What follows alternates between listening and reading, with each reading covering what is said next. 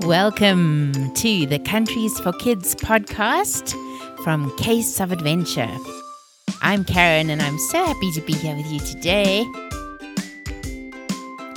I'm reading from Trail of the Orchid in Singapore. Day 4, Capture at Sunbird Cafe.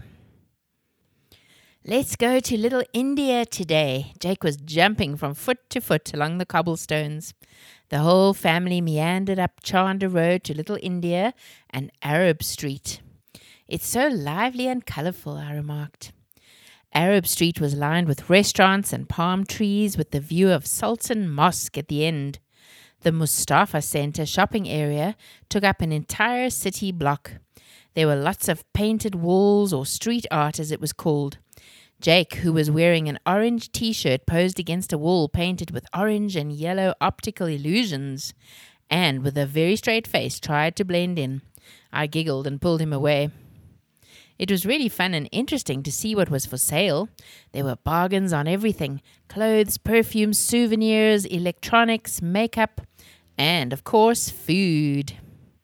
I tried on a garland of flowers from a street seller and showed them off, turning from side to side and looking at myself in the mirror.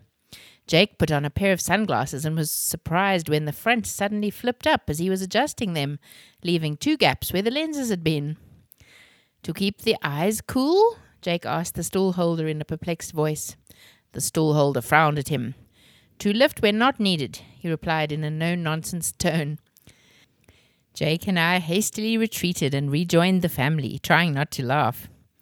Soon after, we all caught the bus to the Sunbird Cafe at the Treetops Executive Residences. The police met us there, and from the time we arrived, things happened very fast. The same man we had seen at the airport orchid garden entered the restaurant and glanced around. Seeing all of us children, he immediately looked suspicious and guilty and turned and dashed for the door. A policeman stepped from behind the door and blocked his way. As he turned to go in the opposite direction, a second policeman stepped up and stopped him. As soon as the policeman laid hands on him, he broke down and began talking very fast and pointing to the back of the restaurant. The policeman listened and then led him out the back door.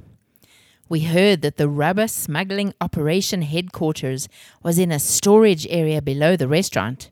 The police were able to arrest the main offenders and retrieve a suitcase full of money from the man's possession.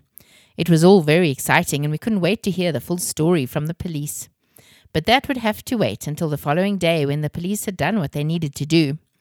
We decided not to eat lunch at the Sunbird Cafe, but at a Hawker Centre, an Indian food court in Little India.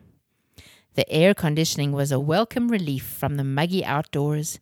We were surprised to see that a few of the tables had small packets of tissues on them. We thought it rather strange, but before long people arrived to sit at the tables. It seems people reserve their seats by placing a pack of tissues on the table. "So, what's for lunch?" asked Jake. "Frog porridge," I suggested.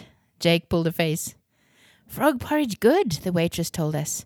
"Don't be put off by the name. Frog porridge is one of the best dishes you'll ever eat. So, the frog is marinated in soy with spring onions, chili, or ginger. Frog meat is succulent and sweet. The porridge with it is gloopy and light." We giggled. "I think we'll try the chicken and rice," Dad told the waitress. The family enjoyed the meal and even more enjoyed watching the other diners and making up stories about them.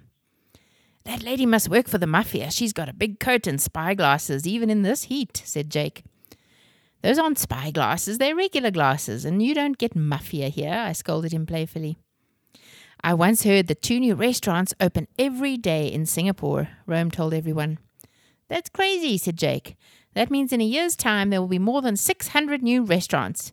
Hopefully some will close or they'll run out of space." "Maybe they'll have to build upwards," Ren grinned, "with restaurants on top of restaurants and sloping walkways up to them." "Or hovercrafts," I suggested, imagining the fun of hovering from restaurant to restaurant, sampling items. We decided to try flavored ice or ice kacang for the dessert. It literally means bean ice. It's shaved ice topped with basil seeds, peanuts, corn, beans, coconut milk, and then brightly colored syrup poured on top. It tasted so good in the heat.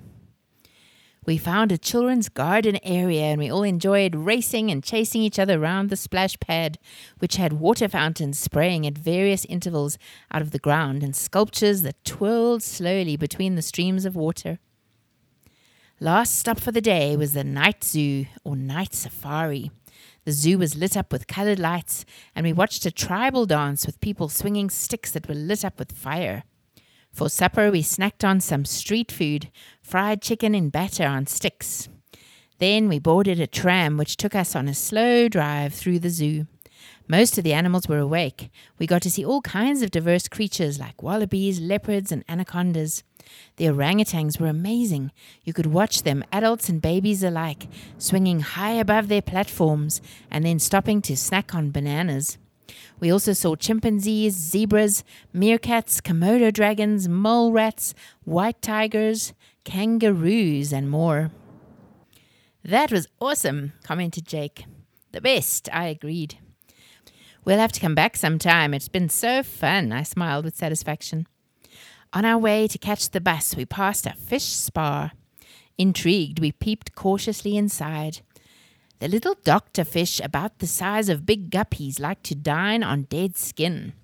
People were sitting on benches along one of their ponds, dangling their toes in the water, with the fish delicately nibbling away at their calluses. I shuddered.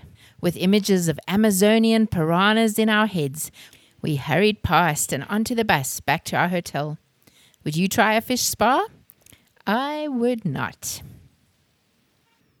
Day 5. Fun on Sentosa Island. The next morning, after a continental buffet breakfast, we took a cable car from Mount Faber to Sentosa Island. The cable car was very clean with 8 seats and even some cup holders for our refreshments. It was very hot though, and I knew why they'd given us moist towelettes at the outset to wipe our sweaty brows. The cable car stopped first at the top of Vivacity Mall where you could get off and go shopping or continue on to Sentosa Island. We stayed on. The view was spectacular. We could see lush greenery on the ground far beneath us. We could see the monorail, which was another way to get to the island. We saw the Sentosa Merlion statue through the cable car window. Sentosa Island was a British military fortress until 1972 when it was redeveloped into a theme park. We walked up to Siloso Beach on Sentosa Island and watched some people playing volleyball together and kayaking. Then we visited the Underwater World Aquarium and watched the dolphins doing tricks.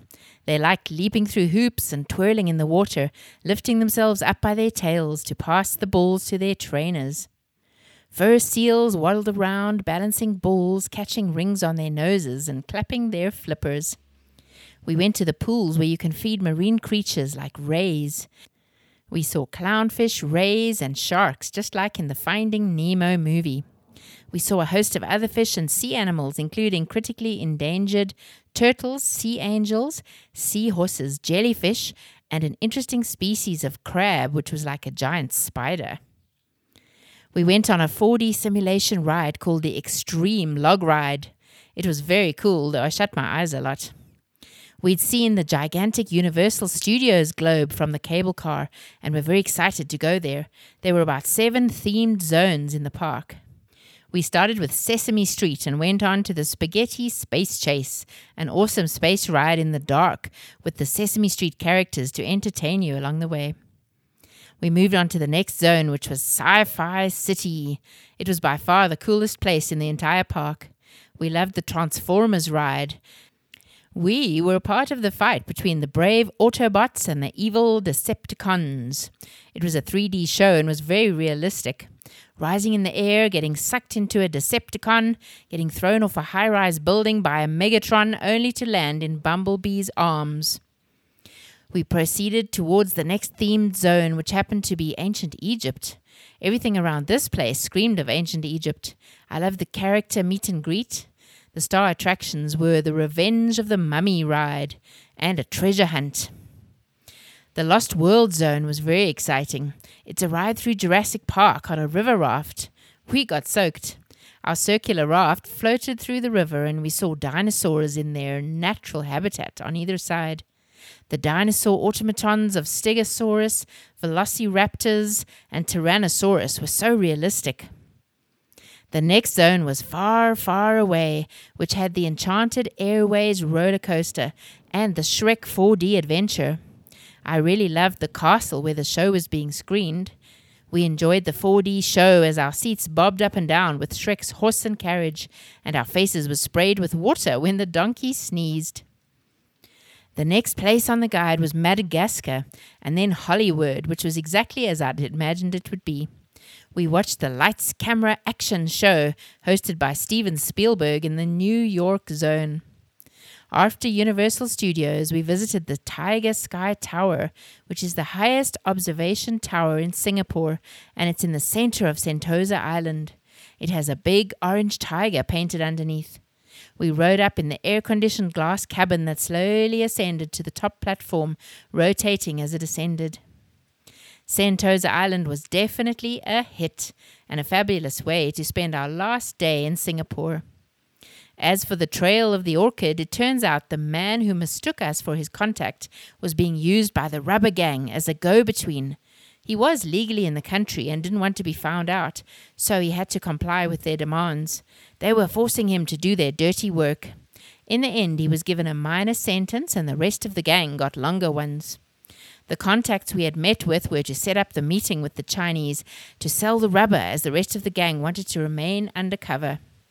Granny's necklace that I'd been wearing must have really confused the man. The gang had been illegally exporting rubber at very cheap prices to China and had just about caused a trade war. They were making money but destroying the real rubber industry in China. I was so glad we'd foiled them.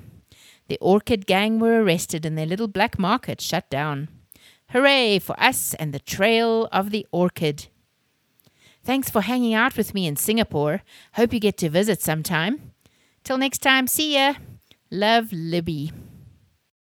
International Discovery Agents, this is your mission. Make a flower garland by taping the stems of flowers together to form a circle. Ask your mom or dad to help you make ground up ice in your blender. Pour some flavored syrup over it and enjoy. Choose one of the movies mentioned in Chapter 5 to watch with your family on movie night. Buy or make some unusual Asian snacks to munch on while you watch. That's all for now. See you next time.